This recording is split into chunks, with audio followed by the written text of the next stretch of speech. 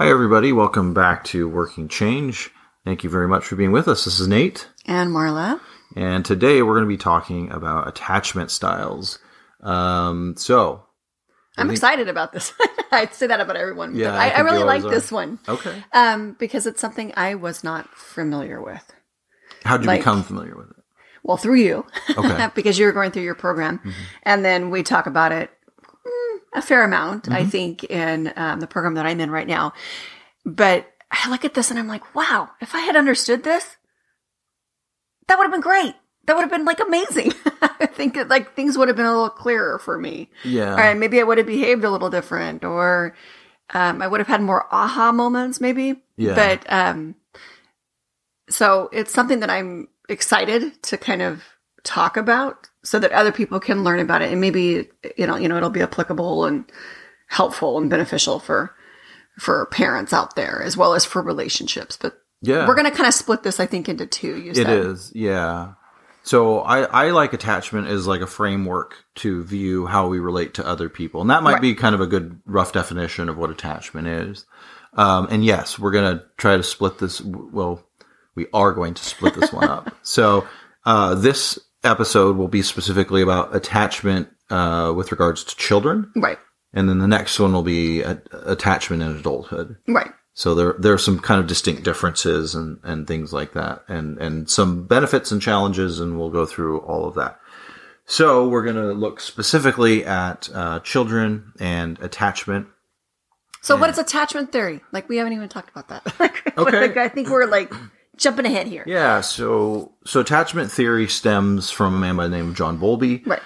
John Bowlby was a psychologist, and I think he may have went to medical school. So by definition today, if you go to medical school, you're a psychiatrist. But if you go backwards far enough, there's sometimes a little crossover, and it's hard to know exactly what exactly someone is. Right. Anyway, so John Bowlby was studying behavior in young people, mm-hmm. and really hit on some what he thought was important things that impacted the behavior of people as they were young, and he defined that as attachment. Mary Ainsworth, who was his assistant, and then later did some really important studies of her own, also contributed quite a bit. I'm going to interrupt here because are we talking 1600s, 1700s, 1800s? When does this take place? Because some theories are really mm-hmm. old, and you're talking hundreds of years. Some of them are relatively new. You're talking the last decade or so. Give me some context. Yeah, so Bowlby's work was primarily, if I remember correctly, in the 1940s to 1980s. You got it. So. Yeah, I was just testing you. Oh, you were? Okay. You knew the answer, and you tried to throw me under the bus. Yes, I did. This is great. So, it's a kind of, I would say, newer a theory. I mean, compared to Freud, it's newer. Well, the field of psychology is not that old. So in terms of if you look at how old it is, I mean, a lot of theories that people are exploring today didn't exist in the 1940s. Right. Mm-hmm. So I don't know exactly how to classify it. In some ways it's older, but it's not the oldest. So. Okay. I think it's an exciting thing because it does really speak to how we feel and how we relate to each other as human beings. We long for connection, and we aren't doing this alone in a lot of ways. So how we attach and how we connect with people, I think is important. Right. And today, how we're going to talk more about how we attach and connect mm-hmm. with our children, and how children attach and connect with their caregiver or their adult. So some of the early theories of attachment, which talks very much about our primary attachment to our principal mm-hmm. caregiver. Freud got into some of that. Right. And so early beliefs were that the way you attach to your early caregiver is how you would always attach to people throughout your life. Right. We now know that that's not correct. Thank goodness. Yes. Yes. For anybody. For some people, thank goodness, for others. Yeah. So that's kind of a good starting point. We can attach to people differently. Mm-hmm. But our first attachment, our primary attachment to our primary caregiver, in most cases, it seems to be our mother. seems to be kind of our baseline. Right. That's what our style tends to want to go back to. Well, and a lot of people will refer to that as like your working model. So the perception that you have of the world and how you relate to people, how you work through those relationships is based on how your caregiver like behaved with you and how you related to that caregiver and how they relate to you and vice versa. So it sets up some like kind of ground rules that I think we just kind of work through and work around as we grow. Yeah. So why don't we get into the attachment styles? Do you want to walk us through those? Oh man, you're paying me back here. So there, I like to remember them like the easy way. Okay. You know, there are multiple names that I have seen, and there's, but the three terms I like to use are secure. You know, secure. We'll go through them after I list them, I guess. Secure and anxious and an avoidant. And then there's a fourth one that's called disorganized. We're not going to talk a ton about disorganized. Well, disorganized isn't necessarily special in any way, except for it kind of contains bits and pieces of the other three. And it's a little bit more rare. So most individuals, most children have a secure attachment from what I've read. Yeah, there was a 2009 study that said maybe roughly a third or a little more than that of children are not securely attached. So they have an other than secure attachment. I was a little surprised by that. I thought it would be higher, but... So you thought there would be more secure attached children? No, or I thought less? there would be less. Okay. Because that would indicate that somewhere in the neighborhood of 2/3 of all children are securely attached. And maybe that's true. I don't know. I don't really even know why I thought it would be higher than that, but I just did. Now, are you thinking children as in like infants or children as in like adolescent, teenager? Yeah, kind of. I don't know how to classify infants because I don't work with infants. So that might be a little bit, maybe more specifically what they were talking about. That's typically 0 to like 24 months, isn't I believe? Yeah, usually. Yeah. So, I think maybe that number is high if it's an infant, just because like you're giving as a caregiver so much attention to a child of that age. You know, you have to give them a lot of one-on-one. Children aren't like feeding themselves, until almost a year old. Yeah. But, So secure attachment is basically the idea that we connect with a primary caregiver or maybe a few, depending on the dynamics of the household. It means that we feel safe. I think you said you had was it 3 S's or 4 S's? There are 4 S's. Okay, but we can get into that later. Okay, you want to do that afterwards? Yeah, okay. yeah. So the idea of a secure attachment is we feel comfortable with our caregiver. We feel like our needs can be met, and when we express a desire for needs being met, we get that. So the other nice thing about it is it allows children confidence, so they can explore their world, so they can kind of grow independently, but also know they have a safe place to go if they have issues. So they have this kind of support structure that they trust. Right. So the next would be kind of anxious, and sometimes it's also known as ambivalent. Right. And so anxious or ambivalent is a child that is, some people might define as clingy. Yeah. Okay. I would say so. They tend to, not want you to leave. You get that picture of them hanging on to your leg. Don't leave me, Mom, kind of thing. But they're nervous. They're wondering, are you coming back? How are you going to treat me? They maybe have been met with a little bit of like a swing in the pendulum of really nice and then maybe not so nice. And so they're kind of wondering where the pendulum is swinging. So yeah, typically inconsistent parenting leads to. And so they're not children. sure what to do. Now there is that component that we've talked a lot about as far as biological, nurture and nature. Like we have a daughter who I swear when she was born, just a couple months old, she was already wringing her hands. She just tends to be a little more anxious, but given our biology, that probably is true. She probably has a disposition to be a little bit more anxious. However, there is that huge nurture component as to whether or not that is fed or starved, I think, in her. She may always be slightly anxious, but, you can nurture that into a more secure Right. attachment. Right. And so now a child's disposition could sometimes look like so an anxious child may look like they have an anxious attachment style. Right. But someone that is safe and secure and able to meet their needs can help them have a less anxious approach toward their partner, right. if that Correct. makes sense. And that's Yes. more than like an adult type thing. Right. The other thing that's interesting about an anxious attachment style is you tend to see kids that act out a little bit more in a maybe aggressive way. They might throw tantrums.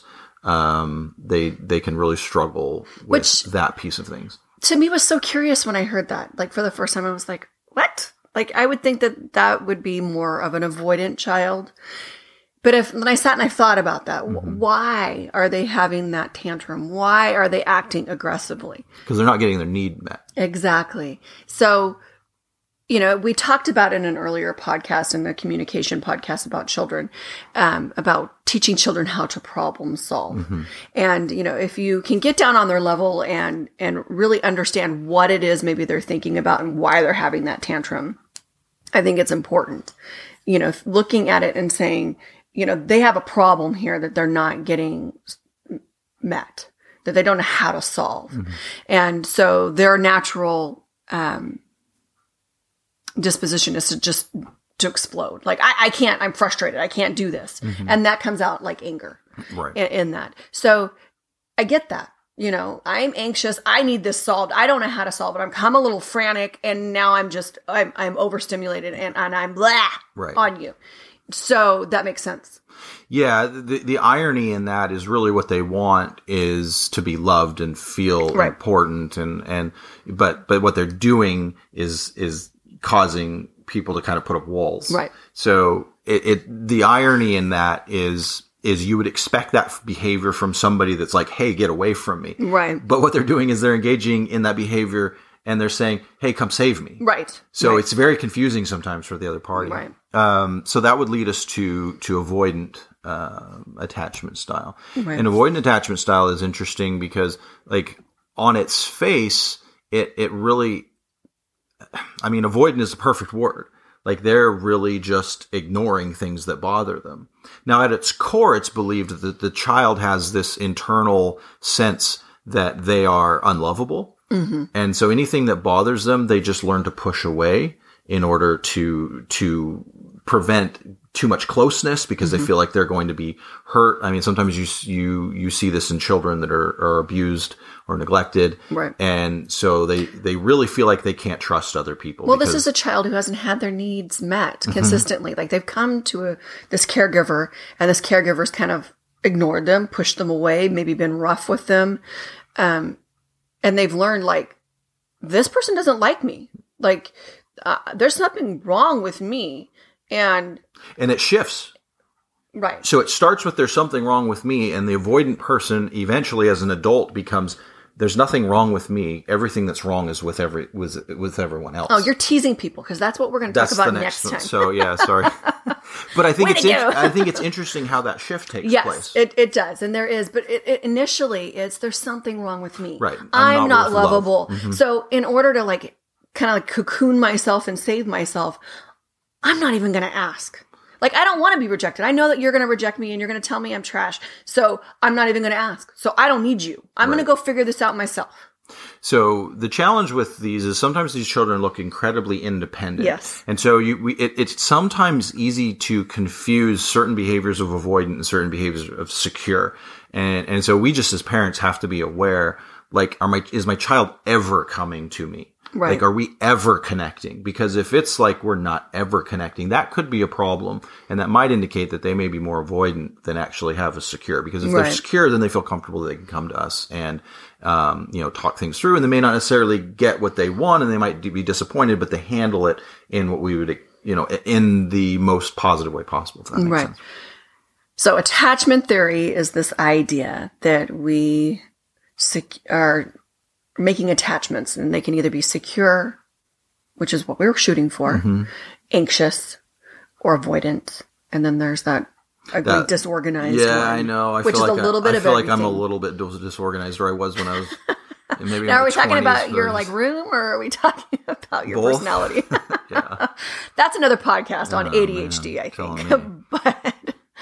But yes, and so disorganized is kind of just all of it, and they are really difficult to negotiate and to handle. Yeah, so it's hard to know what you're dealing with someone that's disorganized because they are all over the board and they can look so different in so many ways. And this particularly is a challenge in coupling relationships. Yeah. So I work with couples sometimes as a therapist, and when I have someone comes in that I suspect is disorganized, like I immediately like really start to pay attention to what they're doing and how they're acting and everything, because it's hard to know how to treat somebody. If they are A, then you know how to treat A. If they're B, you know how to treat B. If they're C, you know how to treat. If they're all, then it's just so much complexity. Right. And we're going to talk about that in our next podcast a little bit more. So, what do we do about this? Okay, excellent. So this is about children. And Right. what do we do as parents?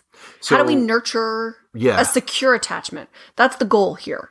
We want a child with a secure attachment. So there's really, I think, two parts to this. One is, what can we do to maintain these secure attachments? Mm-hmm. Because there are specific things. The other is, if I suspect my child has an insecure attachment for whatever reason, and sometimes that's maybe on us as parents is not doing a great job. Sometimes there's things in their environment that we can't control, that, whatever the reason is. And what we find is these things are all the same. Right. So these things can change. They are fluid. You may not have attached as well as you would like when a child was younger, but you can still attach. I feel like it's a little bit more work. And I think we see that in your children versus our separate biological children. Well, attachments change. I mean, you could be really super secure with a child. Mm-hmm. Something happens, divorce, whatever, Right. and that attachment strains, Mm-hmm. and it becomes like more anxious. They don't know how to like navigate around you, and it's work. So it's understanding that like what I have needs work. Yeah. And there's always hope. Like, it's not a done deal because I messed it up maybe in the beginning. I can fix that and I can work on that. There are some things that you can do. I saw Dr. Siegel was Dan Siegel. about parenting, and he had the 4 S's. And some people love him and some people have lots of issues with him. But I thought it was smart. He had the 4 S's, which are every child needs to be seen, soothed, secure, and safe. So when you say seen, like, it's mainly like getting down on that child's level. When a child is experiencing something, am I putting myself in their shoes and saying, how would this feel as a 2-year-old or a 4-year-old? Would I be frustrated? Would I, whatever? Am I slowing down to not just be like, oh, come on, we're doing this again? Maybe just saying, oh, that looks really frustrating. You're really sad right now. Let me help you. They want to know that you're like watching what they're doing, that they're important. It shows that like, that you're taking the time to have empathy for them. Yeah. So that's a scene component. The soothe component is they need to be able to come to you for comfort.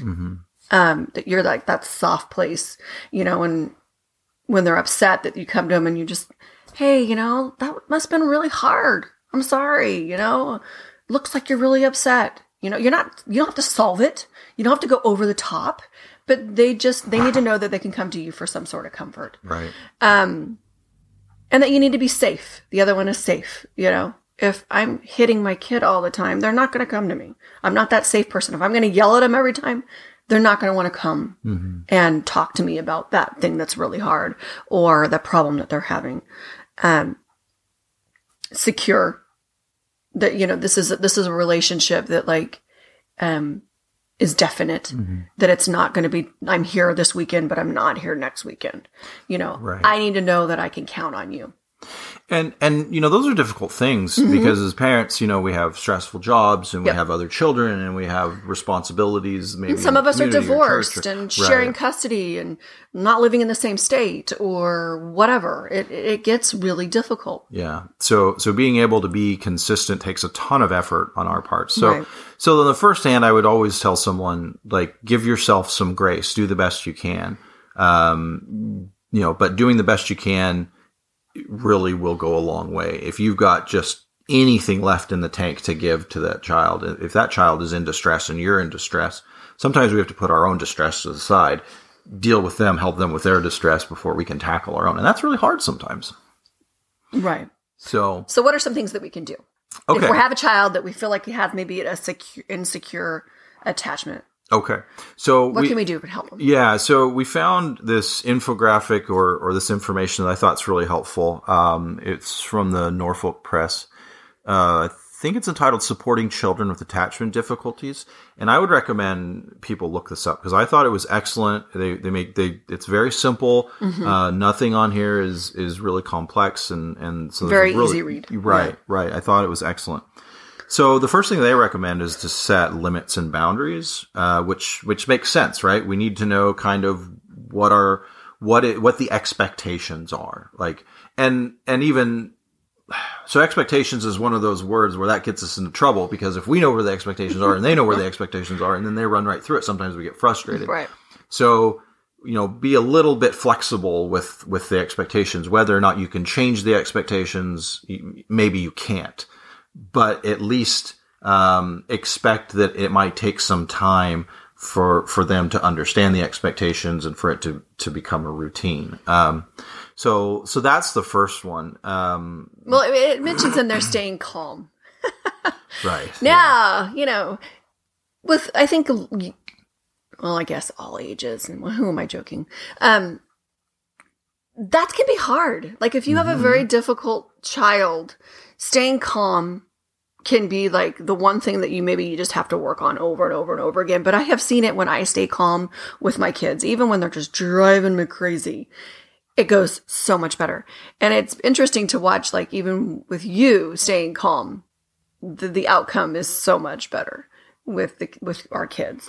So staying calm is key, just, you have those limits, you have those boundaries, don't act like they're, don't blow it out of proportion. Just stay calm. Think about it rationally before you act. Yeah. I use the term like, don't let somebody hijack you onto their crazy train. And I really think that kids are excellent at that. Oh my gosh, I have a ticket on that crazy train sometimes. So I don't want to be anywhere near that. Like I've got my own stuff and when I'm just all out of sorts, I'm getting nothing. Like everything that I'm doing feels really difficult and it's just not enjoyable. I don't want to be there. So it takes effort on my part not to let other people like kind of pull me on. And I think most people know dramatic people that are constantly kind of like trying to drag you onto their crazy train. Yeah. And you have to make a concerted effort not to do that. You don't want to get upset about somebody else's stuff. And that doesn't mean we don't care about them. And it doesn't mean that we don't want to help them. It just means like, we have this idea of, these things belong to me. Those things belong to you. That's sometimes called differentiation. And I will help you in any way that I can. But I can't own your stuff. Right. And I don't want you to put your stuff on me. Right. So let's say you didn't do a great job. You got on that crazy train. It became a train wreck. There are some things that you can do. Yes. And I really like this article because it talked about that. Yeah. It talked about the value of immediately owning the fact that you aborted. So they have two parts that actually play well into this. One is that we own mistakes and that we initiate repair. So that might be an apology and, what can we do to fix it? And the other, which I thought was... and an immediacy. They talked about immediacy too. You don't wait like a month to do that. That was the second part, which is that we make ourselves immediately available to reconnect after a conflict. So if they come to us and they're feeling bad and we might be angry or maybe feeling bad and they want to connect, we don't rebuff them. We don't tell them to like, go away. You're the worst. I can't even deal with you right now. Like that's going to further damage any kind of attachment repair that we could do. Right. The attachment repair is, hey, I love you. Maybe I didn't act the greatest and I'm sorry. Like, I think that this is something that we can solve. Let's talk about it. We're both smart. We can do this. Right. So there's different ways that we can respond, and putting up walls, is just going to further the problem. So I think the other one that they really focused on was, predictable routines and schedules. You hate this. Well, when I first met Nate, that was one thing I really wanted a lot, was just a predictable routine and a schedule. And you fought me on that. And I think it was because of the ADHD component that you struggle with, because that's difficult for parents with ADHD. Time management when you have ADHD is a nightmare. Is a nightmare. It really is. But kids thrive on routines and schedules. I mean, if you can do a routine and schedule, they will remind you, oh, no, Mom, we don't do that. We do it at 5:00, not at like 4:30. Like, why are we doing it early? You know, they love to know what's coming up. You know, I mean, they love surprises, but they do want to know that you're predictable.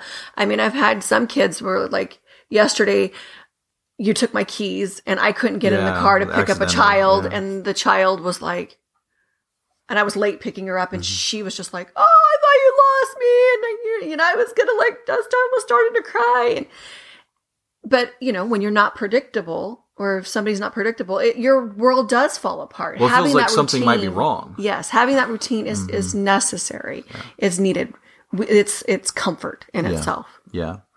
So they had a couple other things that I wanted to throw out there. One is find things that feel good to your child. Now, this could be obviously taken to an extreme that wouldn't be healthy, but we want to love them in the ways that they want to feel loved. Right. Like sometimes your kids, you know, they like to be hugged, and so, you know, that's what they want. They want affection, and some kids, and I guess I'm making this like an all or nothing.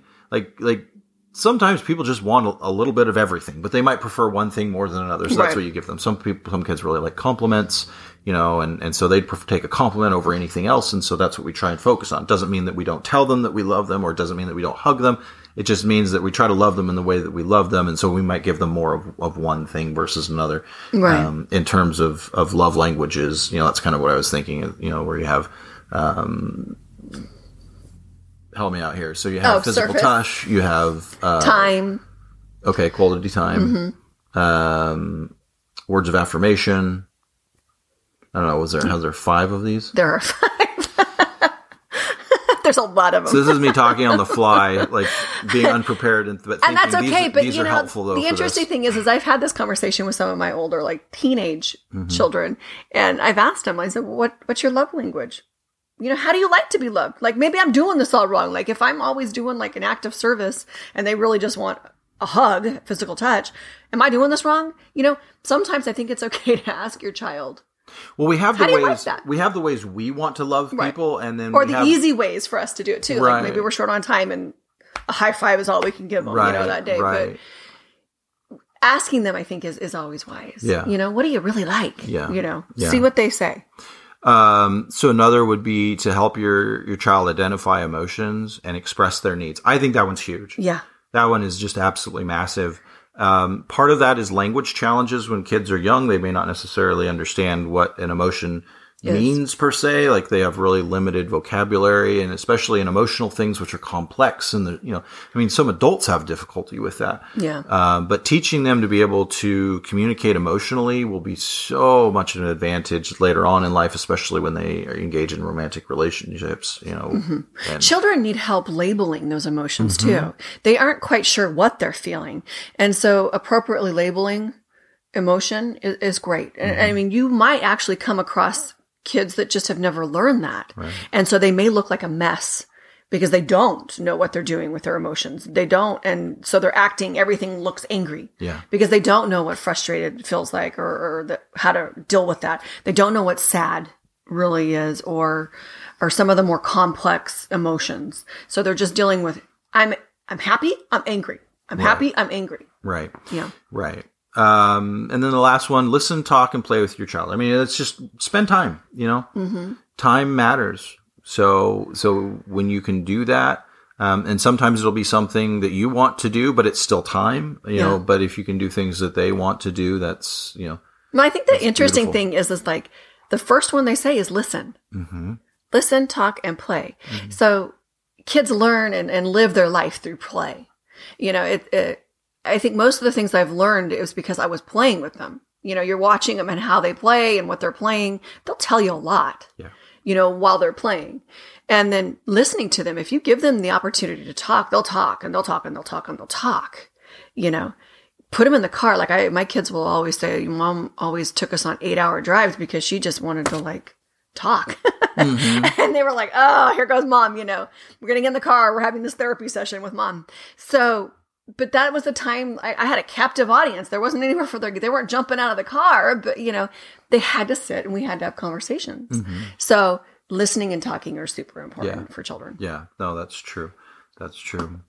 Okay, awesome. Well, that's going to wrap up attachment styles with children. And hopefully that was informational. The next time we'll talk about attachment styles with regard to adults. And they primarily manifest in romantic relationships. They could manifest other places as well. But these attachment styles are really, really specific to, that we see them most often in really close relationships. And before we wrap up, I would really like to know if people have questions on anything that we talked about today, if they've got specific problems that they would like to address, or if they have even questions on this next topic that we're going to do that they'd like to specifically hear about, they can reach us on our Gmail. Yeah, so that's workingchangecoaching@gmail.com. Yeah. So you can email us there if you have any input or questions. We'd love to answer as many as we could. So shoot us a line and let us know. Yep. Awesome. Thank you very much. Have a great day.